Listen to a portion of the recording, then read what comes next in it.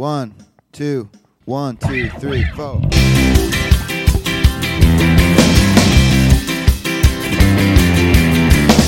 Hey everybody, it's Sam Jacobs. Welcome to the Sales Hacker Podcast. We've got a great show today. We're interviewing Blake Bartlett, who's a partner at OpenView and is a leader in sort of the discussion around product-led growth. Companies that start first with product, probably on a self-serve basis. They get widespread adoption through the product, and then sales is layered on after the fact. And we've seen, the most recent great examples of that are Zoom and Datadog.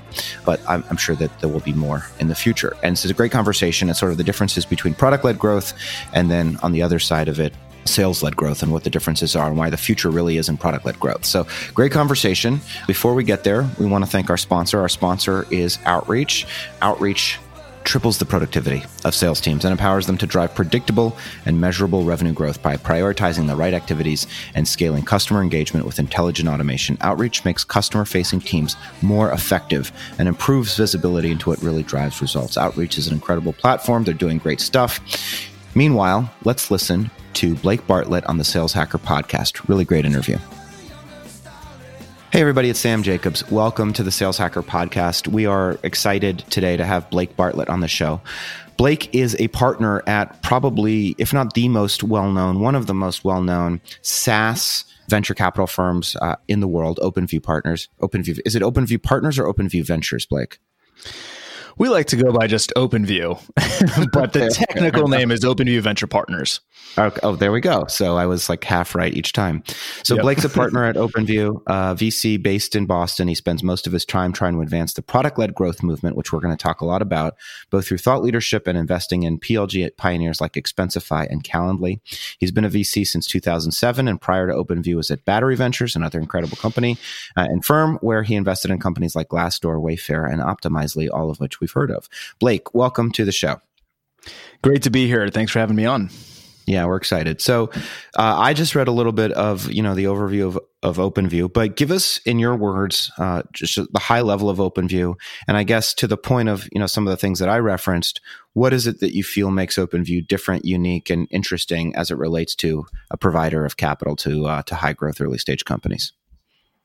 Yeah, so the core thing to think about with OpenView is that it's all about focus. I think VCs kind of had this funny tendency to not practice what they preach. So they go to board meetings, they talk to their portfolio companies, and they say, focus, focus, focus. You can't be all things to all people. Pick a lane, focus on your ICP, so on and so forth. And then they turn around and leave the board meeting and go operate the firm in a way that completely violates that sort of instruction that they gave. They're investing in every sort of sector under the sun, every geography you can imagine, every stage from like pre-seed with two guys in a garage all the way up to, pre-IPO $100 million rounds and everything in between. And OpenView tried to look at that and say, let's actually practice what we preach. Let's pick a lane. Let's stay focused. And so we only invest in SaaS or B2B software technically. So it could be SaaS applications, infrastructure, developer tools, just stuff that gets sold to business that is software. And we're also pretty specific about the stage that we get involved. We call it the expansion stage, which is really just a fancy term to refer to post-product market fit. You have customers, you have some revenue, and you're starting to grow and you're ready to scale go-to-market. So it could be a Series A or Series B. It's not really tied to a letter on the round. It's more about, the market reception of the product and is there product market fit. So that's all we do. It's all we've ever done for the last 13 years. And we really try to stay laser focused and practice what we preach. How did you all, I guess to the point, is focus itself the benefit, or is there something, obviously everybody's talking about the benefits of a recurring revenue business, a software business with, 70, 80% gross margins, but how did you all land on SaaS as the area where you wanted to specifically focus? Yeah, well, I think that some of that is personal preference. Like you can be a great venture investor, make a ton of money, do great job for your LPs and back awesome entrepreneurs, focusing on consumer, focusing on hardware, focusing on fintech, focusing on clean energy, whatever it may be. We just had a personal preference towards B2B and towards SaaS. I'd say for me personally, I have invested in consumer in the past. I've been fortunate enough to be a part of some great consumer companies like Glassdoor, which you mentioned, also Wayfair here in Boston. But I would say that those were the two exceptions. Usually I found with consumer that it was impossible for me to figure out what's going to be even if there's good metrics, what's a flash in the pan sort of short-term thing that's really playing on a fad, and what has the long-term staying power? I always joke that if you tell me the initial pitch for Twitter, I would have thought that's the stupidest idea on the face of the earth, like 140 characters, and that's all you can do, and it's going to be a social network. And clearly I was wrong. And so I was just much more oriented towards being able to think rationally about, here's a problem that I have in my business. Here's a product that solves that exact problem. I bought the thing. It did what it was supposed to do. Here's the ROI. I can measure it, and I'm going to keep using it until it stops working, right? That just fundamentally made more sense and was more logical to me. So I was attracted to B2B for that. And I think it was pretty similar for my other partners as well. Makes a lot of sense. So one of the things we always like to do is just know a little bit about how you got into what you're doing today. And you have an interesting background because you've only worked in VC. So walk us through kind of how you found OpenView in the first place. And then I will be curious as to what you think the benefits and disadvantages are of not having been an operator. I think there are more advantages than people articulate, but that's probably, a little bit of an uphill battle that you sometimes face when you're pitching yourself to operators. But I don't know. Walk us through your background, how you got here. Yeah, so I'm one of those VCs who kind of got into VC straight out of undergraduate, and kind of by accident. I had some good friends that were working at this firm called Kane Anderson in LA, which was a little bit more of a growth equity firm than a true venture capital firm.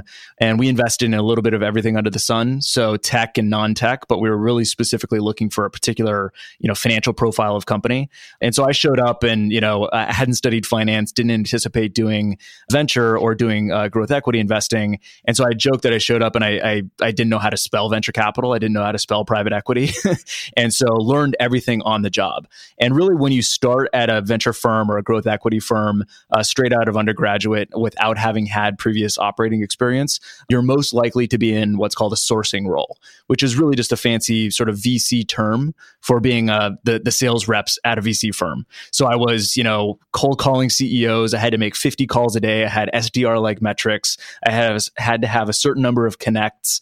And my ultimate goal was to get to a point where I found really interesting qualified leads or deals for us as a firm that we'd go and then chase, do some diligence on.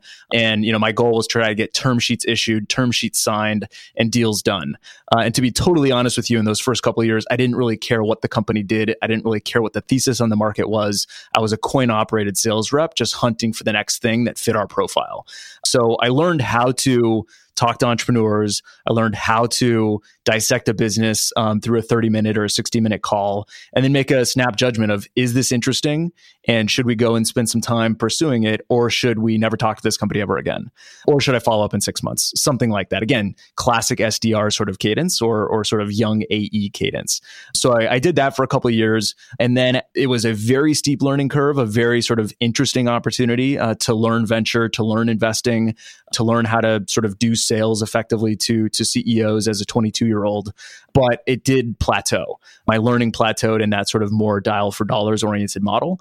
And so I started looking for something that was a little bit more sort of oriented towards thesis in terms of the investment approach, and also something that gave me an opportunity to, find interesting opportunities, find entrepreneurs that I resonated with, build a thesis around it, but then continue the process and do the diligence. If we make an investment, work with them post-investment as a board observer or something like that. And that's how I got into true venture.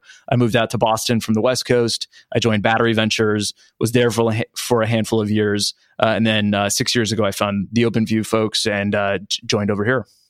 What do you think, venture is so talked about and discussed, particularly relative to like the total size of assets under management as an asset class. But what do you think some of the biggest misperceptions are about being a great venture investor? And what are the key lessons that you've learned since you've been doing it for so long?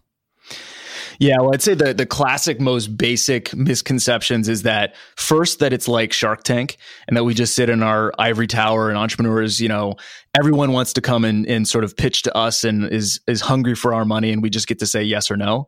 The reality is that we want to invest in the best possible companies on the face of the earth. And so does every other venture capital firm. And so if you're trying to invest in the next Slack, like get in line, right? So they're not coming to you, you're going to them, and it's sales, right? And we're selling a commodity product. It's money. And the, classic statement is true, is that everyone's money is green. And so how are you going to differentiate? Now you can differentiate with more money. I'll give you a bigger check. I'll give you a bigger valuation, less dilution. And that certainly does work, but you have to do that. Sometimes you can do that at your own peril if you pay way too much and we're just chasing hype or something like that. So in order to sort of not screw yourself over by, excessively investing at ridiculous valuations, you have to sort of pursue and differentiate in other ways. And so you differentiate through how can you help the entrepreneur? And do you actually understand the market? Do you have relevant connections? Can you make intros to candidates? Can you make intros to customers? Can you tell them something about their business that they don't know? And you're basically interviewing for and auditioning for being a board member. And a board member is not somebody you can fire. So it's a really serious decision. It's actually, in some cases, more serious than a marriage, because a marriage you can get divorced, but you cannot sort of have somebody uninvest from your company. And if they're an investor, they have a right to nominate somebody to your board. So it really is kind of an undoable sort of decision. And so that audition and how are you going to help and what's it going to be like to work with you, is incredibly important. And I think the most discerning entrepreneurs and the ones that I certainly want to work with make decisions based off of that, not just based off of who's going to pay the biggest price and who's going to write the biggest check. Have you seen in this period or this kind of climate of abundance of capital that it's not just are terms changing, or is it just we're seeing movements on valuation and dollar size of check, but the fundamental terms related to what a standard venture investment would look like are still fairly stable? What do you see out there in the market? Yeah, I mean, there certainly is, evolution on the terms. And, when I first got into venture and into investing, it was much more common to, get all the bells and whistles in the term sheet. So not to get too into venture speak, but things like participating preferred and a dividend and things like that were not unheard of. And now today, 13 years later into my venture career, it is unheard of. But I would say that was a slow evolution. And there certainly are new structures, like in the early stages, people aren't doing priced rounds anymore. They're not even doing convertible notes. They're really, doing safes, which was popularized by YC and folks like that. So there is some evolution, but I would say it's slow and gradual. I would say the biggest thing with the flood of capital that I've seen in the last couple of years is that everything gets preempted now.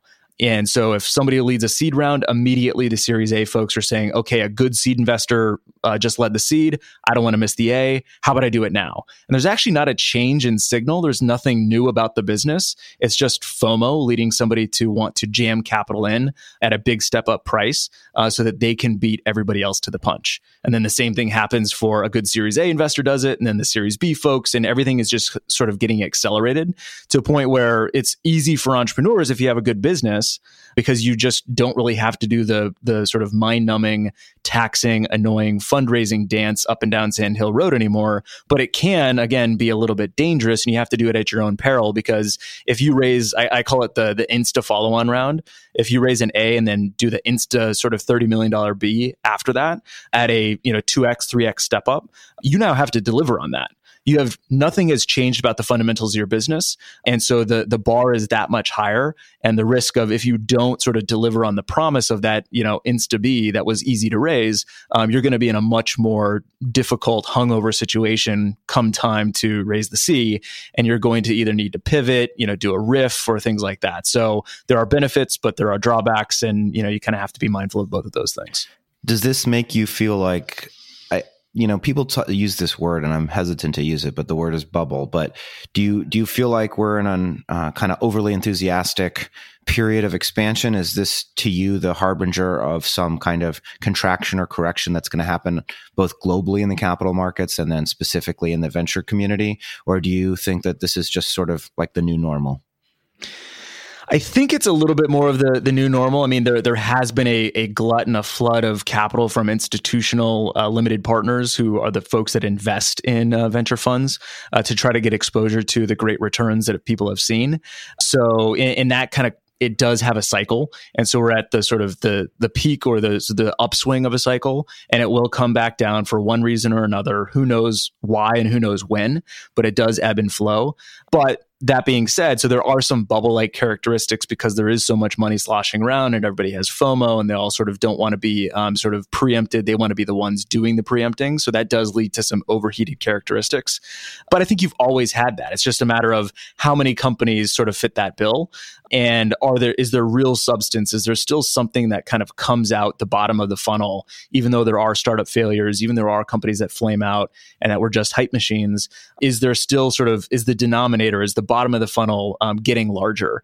And I think that you do see that, right? There are way more interesting SaaS companies being built today than there were, 20 years ago when there was a handful. And so while there will be a lot of burned capital and there will be some sort of sad VCs, when the bubble bursts, there still is, large and enduring companies that are being built.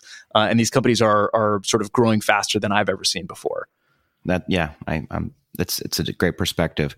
You've been doing this for a long time. So we talked about some of the misperceptions and conceptions about what it's like to be a VC. But when you look at you've had an opportunity to, you've invested in Datadog, you've invested in Calendly, and one of the things you've talked about is product-led growth. So I want to give you an opportunity to just educate the audience on what do you mean when you say product-led growth, and why do you think this is such an important time for this go-to-market strategy? Yeah. Well, I take a step back and frame it by saying, well, how does software get adopted inside businesses today? And I think the prototypical example that we can all point to is something like Slack. So, ask yourself, how did your company adopt Slack? And if you think about it, what I can guarantee is that you didn't adopt Slack because the Slack SDR cold called, the CIO or something like that. That's not how you heard about it. You also didn't adopt Slack because you randomly stumbled upon the Slack booth at a trade show and said, "What is this thing? Tell me more about it." You didn't put an RFP out, so on and so forth. It was like all of those traditional ways that you typically adopt software is not how it happened. So how did it happen? Well, there's probably some random individual employee or a small group of folks who used it at a previous company or sort of have heard about it sort of, from their other friends at other startups. You got to get on Slack. And so they create a small team and they start communicating over Slack instead of internal email. And then pretty soon it expands to where the entire organization is communicating on Slack. And now you can't imagine your lives without it. Right. And so that way that software is adopted, it's very similar for Zoom, right? You discover Zoom because somebody, sends you your first Zoom link. You're like, oh, this is so much better than WebEx. And you discover it that way, not through an SDR, right? Or, Calendly, one of my investments. You don't discover Calendly because you get a cold call. You discover Calendly because a user sends you the link and you're like, oh, this was so much better than the back and forth emails. And so you're finding these products, and then all of these products are self-serve as well. And so if I find it to be compelling, if I find that Calendly link to be sort of a better way to do things, then I can create my own Calendly page and I can start, using it, getting the value, and pretty soon it will spread in my organization as well. And so since that's how software is being adopted, and it's really by individual end users, I've kind of said that, best I can tell, we're kind of in a new era of software. I've called it, not terribly creatively, the end user era, right? They are the ones that are buying software and they're telling their boss which ones we're going to buy. Nope, we're getting Slack, we're not getting Teams. We're getting Calendly, we're not getting something else, right? And so since end users are calling the shots, you have to now build your software company in a way that adapts to and embraces the end user, which affects, the types of products that you build. You're building it with the end user in mind, not with the C-level executive in mind as the first primary persona for the product. And then you also have to distribute to those end users as well. Imagine if Slack didn't have self-serve. Imagine if you went to Slack's website and it said, talk to sales, request a demo. And that was the only way to start your journey with Slack. Their growth would be much less compelling, and the adoption would be much more constrained.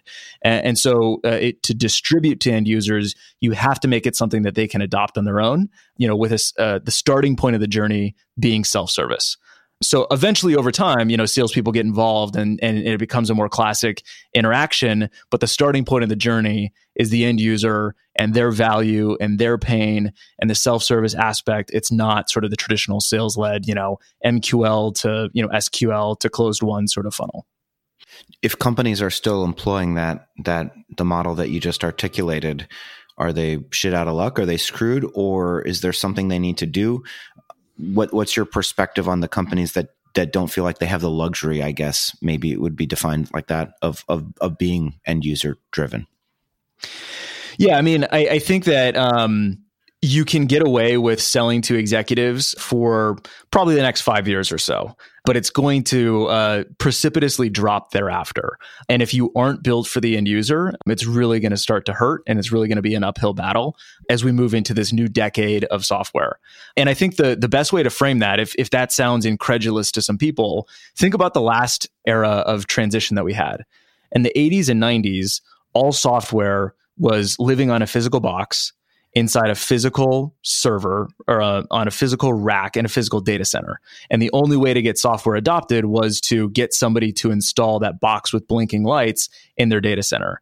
Then the cloud comes along, and Salesforce obviously is the one that kind of initially pioneered that concept. And it was all the naysayers and all the incredulous people in the world were like, enterprises are never going to put their data in the cloud. Good luck. This will always be something that's just for early adopters, that's just for maybe some SMBs, that's for the crazy people in San Francisco. But like, this is never going to be mainstream. And you got laughed out of the room if you said that cloud was going to be the way of the future. Now, here we are 2 decades later, and nobody is selling pizza boxes to data centers really all that much anymore. Right. And so I think that we're going to see, and that took 2 decades, right? Because Salesforce really was like late 99, early 2000 is when they started to get some traction. So, and the rate of innovation is dramatically compressed. And, we're seeing, this compounding effect of how quickly software evolution happens. So I don't think it's going to take 2 decades for the end user era to sort of displace the exec-oriented, SaaS 1.0 era. So that's why I'm saying in the next 5 to 10 years, I think you are going to be shit out of luck, or at least sort of hindered in your efforts if you haven't built for and embraced the end user. So right now it's fine, but you have to think about the future. Does this mean that when you're looking at an investment, as you said, you're looking post-product market fit in expansion stage, regardless of whatever letter we put on the round, are you discounting, like a mid-market software business that has the traditional SDR to account executive framework? Or you're still looking at it, you're still looking at the unit economics, but you're still preferring a product-led growth company? Yeah, I would say it's more the latter. I have invested, recently in companies that don't have a self-service motion, but it's really because I'm not thinking about, what's the next 30 years for this particular market segment, but I'm more thinking about what's the next 5 to 10 years for this market segment and what makes sense for the time being. Is this an executive type? Is this an end user type that will buy self-service for the next 5 to 10 years? Or are they more likely to continue with the sales-led motion? And so you kind of have to think about it on a case-by-case basis. But if I'm making an investment today in a de novo young company and they are sort of have no self-service motion, and I'm projecting out that this is really going to be like another 10 to 15 year ride, I need to see that self-service. I need to see that product-led motion, just because it is increasingly where things are going. How do you feel about just thinking about what company, the lessons that you've learned from investing, because you have this perspective, our audience is primarily people running the company, salespeople, operators, CEOs, et cetera. When you think about the success and failure of the companies that you've invested in or entrepreneurs that you've met, what do you think the key differentiators are between those that have succeeded and those that have failed? I think for me, a lot of it comes back to, why does this company need to exist and why did you start it? And one of the pet peeves for me is, if somebody sort of concludes that they want to do a startup, and then they start looking for, where's the opportunity, and doing some sort of MBA style, like, we could do this, we could do that, we could do the other thing. I'm hearing more about this. And you're looking for a problem to solve. You might be successful in building a company and getting some revenue and even having an exit for yourself. But for me as a venture investor, I need to be thinking about, what is the next company that can be a generational software company? What is the next company that is going to be large and enduring? And it won't be easy, but is there the possibility that this can be the next Salesforce, or this can be the next Slack, or the next Zoom, or the next Datadog? And if you are looking for a problem to solve versus solving a problem that you innately know yourself, I just fundamentally believe that those types of companies, they just don't have the same kind of passion, and they just don't understand the problem down to a first principles level the way that somebody who is scratching their own itch does. And scratching your own itch could either be, I was the customer and I used all of the incumbent solutions in the market. They're all terrible. They all don't understand the actual workflow of how this is supposed to work. They don't understand the long-term vision. So I am building the thing that needs to exist in the world. And that could be a technological reason why things need to be reinvented, or it could be sort of truly a product and user experience and business strategy reason why something needs to exist. I mean, I think Zoom is a great example, right? They just understood fundamentally what was broken in the technology and in the infrastructure of the latest and greatest web conferencing solutions at the time. They built a better product with a better business model that had this self-service component, and now it's the only thing people use, right? And good luck if you're WebEx, or good luck if you're GoToMeeting.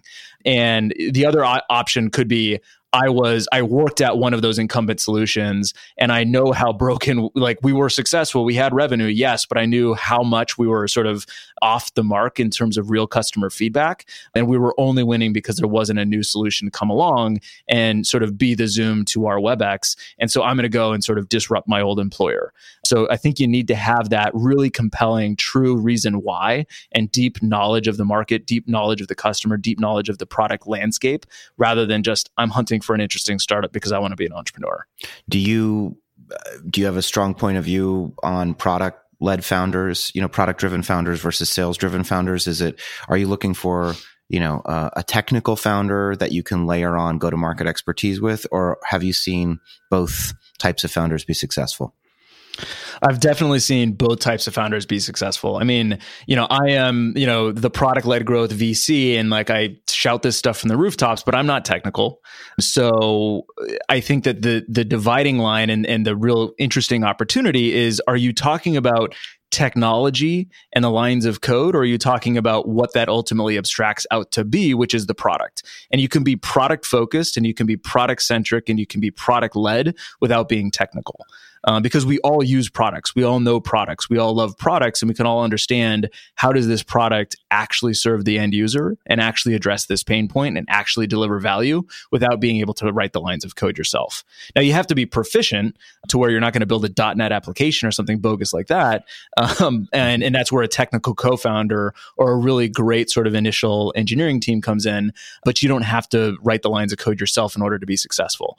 Unless, I guess the only exception that I would make there is if you're building something that's deep infrastructure, or you're building something that's sort of a developer-oriented solution, then since that's your end user and that's your persona you're addressing, and that's the core pain point that you're solving, you have to be deep and technical if you're going after that. Yeah. That's a refreshing perspective. Gives us hope, all of us non-technical people, that maybe we too can solve an important generational problem one day. You mentioned that OpenView invests at the expansion stage. So you've seen companies that either think they have or do have product market fit, and they're either empathetic to the customer and to the user.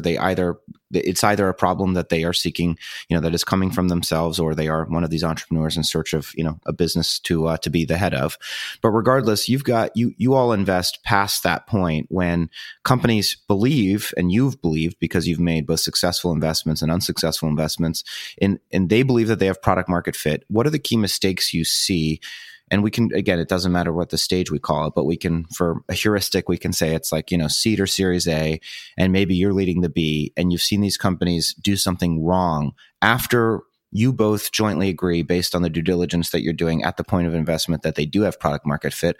What are the biggest mistakes companies make after that point that ends up jeopardizing their growth trajectory?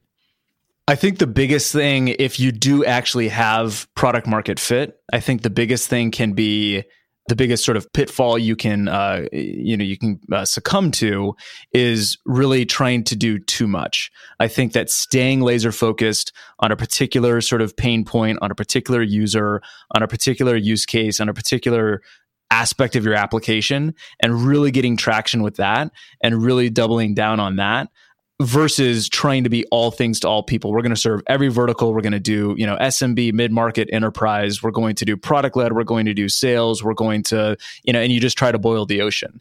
Even though you can have this grandiose vision of like, eventually we will be all of those things.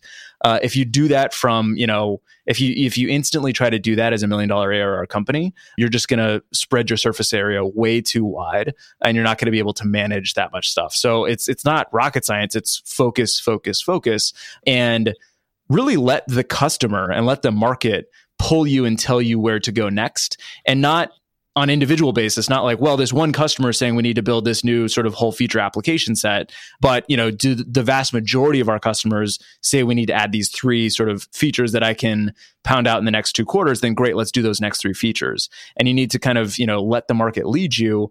You do need to have some sort of longer term vision of where we're going, so that you're not kind of just iterating in small little incremental sort of units, so to speak, and losing track of the longer term vision and sort of letting somebody else leapfrog you. You need to keep that North Star in mind, but let the customer lead you there, and don't get ahead of them, and don't try to go too wide. That's it's great advice. You've talked about, you just mentioned, sort of $1 million ARR, and I think it's, correct me if I'm wrong, which I'm often wrong, but I think it was OpenView that pioneered the triple, twice, double, 3 times kind of growth trajectory. Is that right? We are not the ones that did that. Okay.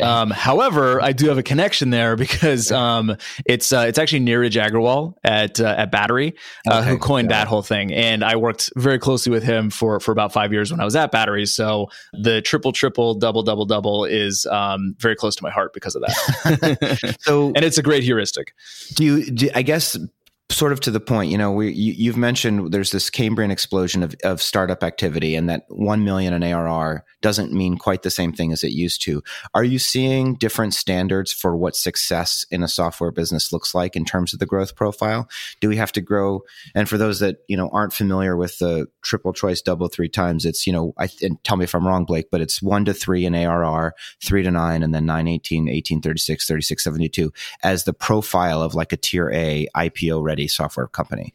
Has even that profile, kind of like been raised or elevated in terms of what it takes to be a great public worthy software company? Are the standards changing?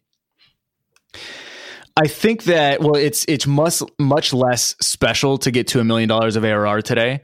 The way I think about it is, just my own personal experience of going to events like SaaStr. I would say in the early days of SaaStr, I would go and there was a handful of companies that had gotten to $1 million of ARR. And now you go and it's like everybody has $1 million of ARR. So it's, by definition, just much less unique. That being said, you can still be a very compelling $1 million ARR company, but it's less about have you reached this magical sort of dollar-oriented milestone versus what's the makeup of how you got there.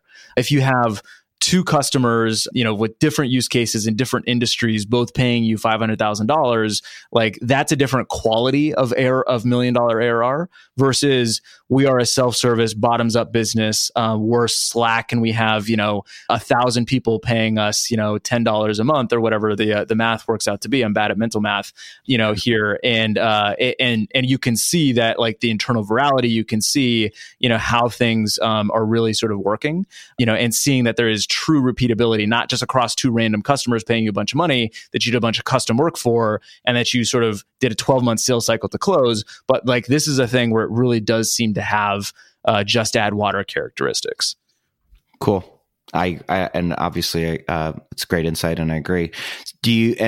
So here's just changing directions a little bit. You've seen some of these companies. You've seen Datadog, which we, sort of like a prime example of a recent amazing company that just continues to do great, even as a public company. And the audience for us, for Sales Hacker Podcast, is lots of people that are not the CEO, but reporting to the CEO. And meanwhile, I'm not sure if you're following, sort of the trends in kind of like employee executive turnover, but the average tenure for a VP of sales or a VP of marketing is shrinking. When you think about great VPs of sales, great VPs of marketing, people that are revenue leaders that are reporting to the board, are there commonalities across the people that you think are really top tier when it comes to leading revenue growth and revenue generation for companies? And correspondingly, is there a profile of a person that you've seen kind of fail consistently when it comes to, being a great VP of sales or VP of marketing? Yeah, I think the biggest thing for me is this somebody who has a single playbook and just runs their playbook, no matter the market, no matter the space? Or is it somebody who you can certainly have a playbook or a set of playbooks or a set of plays that make sense, but they're in a bag of tricks and you can kind of, pull them out as appropriate, and know which ones to use and know which ones to not use given the context, and also know when you need to create new plays. And so I think being too dogmatic and too rigid on here's how you built a sales team, I've done it 10 times before and I'm going to do it again, especially with the way that the world's evolving today, how competitive software markets are, the role of product led.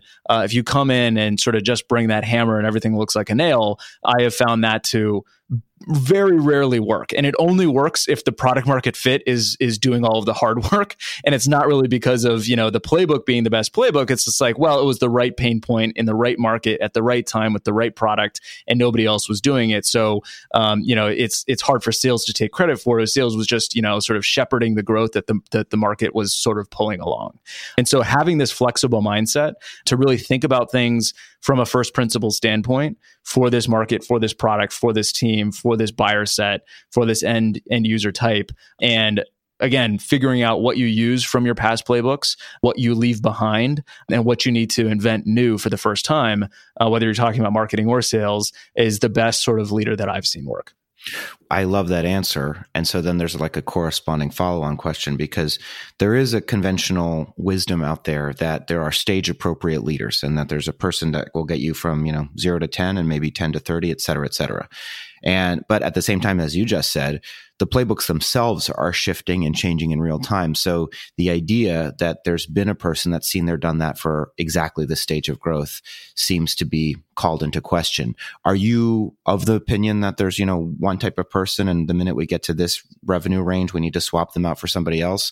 Or are you more open to, promoting younger talent that hasn't been there, done that, because you recognize that adaptability and flexibility are probably just as important as the actual experience?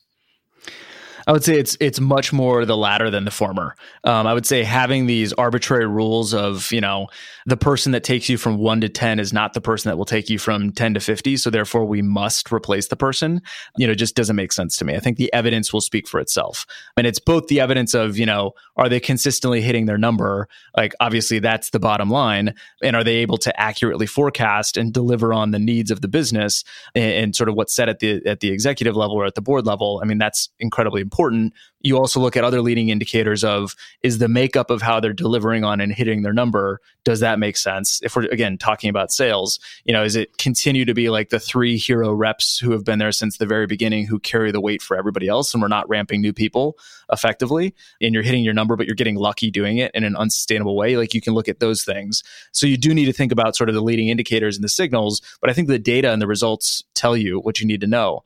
And I think also just a little bit more on the qualitative side, seeing that somebody in real time, even after they've been in the seat for a while, that they're willing to disrupt themselves and say, here was the playbook that I used from 1 to 5, and I am sensing that we need to evolve the playbook from 5 to 10. And so here's the way in which I'm going to cannibalize myself, and here's why. And here's, the argument, and please go with me. And then again, you still need to watch the signals, but like somebody who can show the ability to reinvent themselves and not just rinse and repeat everything, I think is the qualitative side that I look for to say, is this person continuing to scale? Even though this might be their first time being the SVP of sales or the CRO or something like that. And they kind of really were sort of grown from within in terms of internal talent. Great answer. Good stuff. Awesome. Blake, we're coming to the end of our time together. This part of the podcast is where we like to pay it forward. We like to know who influences you. Are there podcasts we should listen to that you think are important, books that you think we should read? When you think about, and maybe following along in your footsteps, if we want to become a great SaaS investor at a tier A venture capital firm, what do you recommend we do in terms of ways of learning and, content we need to consume and all that good stuff? Yeah, I'd say books. I mean, there's a lot that I like. I would say my 2 favorites are probably, and they kind of really go along together very nicely. There's one that's called Mindset, and then there's Grit. And I'm sure, many people have read, especially Grit. It's a very popular book, and it's awesome. And it really points to the fact that it's not luck and it's not sort of innate talent that leads somebody to be successful, but it really truly is perseverance and having grit and pushing through the difficult periods. And, it's an awesome book. And it's also not a self-help book that's based off of somebody's opinion. It's a book that's based off of empirical evidence, and it's an academic sort of work that's turned into something that reads like a popular self-help book. So you can know that it actually is true because it's empirically based. And as a sort of great companion to that is a book called Mindset, which talks about the idea of the fixed mindset versus the growth mindset. And that we have this misconception as people that, like, you look at the Michael Jordans of the world and you just think that he was born out of the womb as Michael Jordan with all of the raw capabilities of being, the best basketball player ever. And you don't see him sort of in the driveway at the schoolyard, sort of shot after shot after shot after shot, practicing and developing the sort of iterative growth mindset in order to be truly, truly excellent. And so you kind of think this idea of like, you can become anything that you want to be. You can grow into anything you want to grow, as long as you don't view yourself as a fixed set of attributes. And then you apply grit into that equation. It's the perfect 1-2 punch of being able to achieve something entrepreneurially or in any aspect of your career. Love it. Awesome advice. If folks are listening, some of them are entrepreneurs. They might want to pitch you and tell you about their company. Others just might want to reach out for any other reason, mentorship, additional following questions. Are you open to people reaching out that are listening to the podcast? And do you have a preferred medium for non-solicited outreach from strangers? I'm very open to it. And I am pretty active on LinkedIn, especially talking about product-led growth stuff. So just go find me on LinkedIn, follow me or add me, and feel free to message me as well. Sounds good. And it's Blake Bartlett, partner at OpenView Ventures. Blake, thanks so much for being on the show. And we'll talk to you on Friday for Friday Fundamentals. My pleasure. Thank you so much.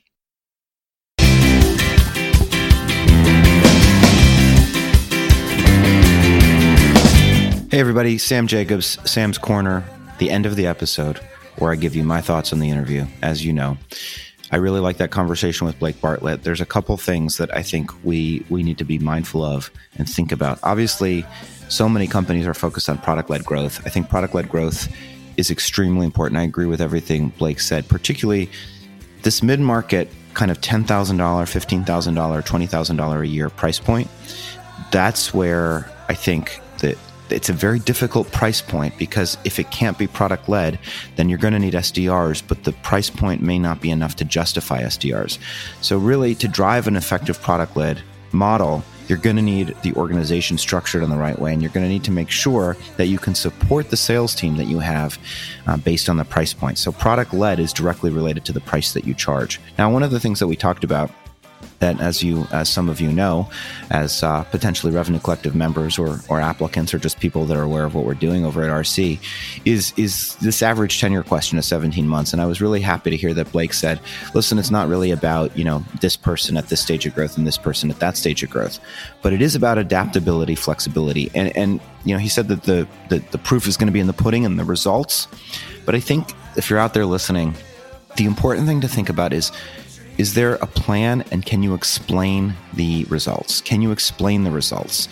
If you cannot explain the results, and if you don't have a plan, meaning you cannot forecast the results, your ability to tell the story cogently and coherently about the business using data, metrics, and analytics, as a consequence, and as a consequence of that, your ability to predict and forecast the business, ultimately that is one of the key determinants as to whether or not you are going to be able to scale as an executive. So do you understand the business well enough that you can explain the results and predict the performance? And are the results a function of a well-engineered organization, or are they clumpy and unpredictable? Meaning, is it, as he said, right? Is it 2 reps that are still accounting for 90% of your revenue and you're not quite sure why? Or have you seen broad distribution across all of the reps achieving quota? Have you seen broad consistency on a quarter-to-quarter basis in terms of pipeline generation? Can you forecast those results? That's something that's super important. And then finally, the second part of it is, do you have the ability to reinvent yourself? Can you identify, do you have a dashboard, some leading indicators that tell you that your current system is slowing or beginning to atrophy? And what happens when you see that data, when the lights go from green to yellow, what do you do? And do you have the ability to learn, to bring in new skills, new knowledge sets, new expertise? Can you go out there and find somebody that's done channel partnerships before because you have not done channel partnerships before? What is your ability to coherently tell the story of the next phase of growth? I think, again, the moment that you walk into the board meeting and you cannot explain the results, or you're not sure what to do next, is the moment that maybe you are not the right person for the job. That's not really dependent on a stage of ARR growth. That's dependent on the metrics and what the business is telling you about how its growth rate is changing and evolving. So really something to think about. But I was glad to hear, a prominent VC that invests in software businesses say, no, it doesn't, we're not immediately going to swap somebody out at 10 million just because we have this heuristic that 0 to 10 is one stage and 10 to 30 is another stage. But you do need to make sure that you are evolving as a leader if you want to scale with the company. One of the folks that we had that did scale was Travis Bryant from Optimizely. But regardless, whoever it is, you just need to make sure that you have a system, an operating system that tells you how the business is performing such that you can forecast it, and that you are capable of learning and developing and changing and reinventing yourself with each phase of growth, which is the same task, by the way, that a CEO faces. CEOs are just much harder to fire, which is why they have, roughly broader career longevity at those early stages. They're not impossible to fire. They're just harder to fire than a VP of sales. Regardless, this has been the Sales Hacker Podcast. We want to thank our sponsor, Outreach. Outreach triples the productivity of sales teams, empowers them to drive predictable and measurable revenue growth. If you want to reach out to me, you can at Sam Jacobs, linkedin.com/Sam F. Jacobs. If you want to hear more about Revenue Collective and how we're helping alter the narrative of a 17-month average life cycle for a VP of sales and marketing, if you want to hear about how we're helping people increase their career trajectory, accomplish their career goals, and be better at their job in their job, then check us out on revenuecollective.com. And otherwise, and by the way, it's perfectly fine with me if you don't do any of those things. I just hope that you're out there having a good day. But otherwise, I'll talk to you next time.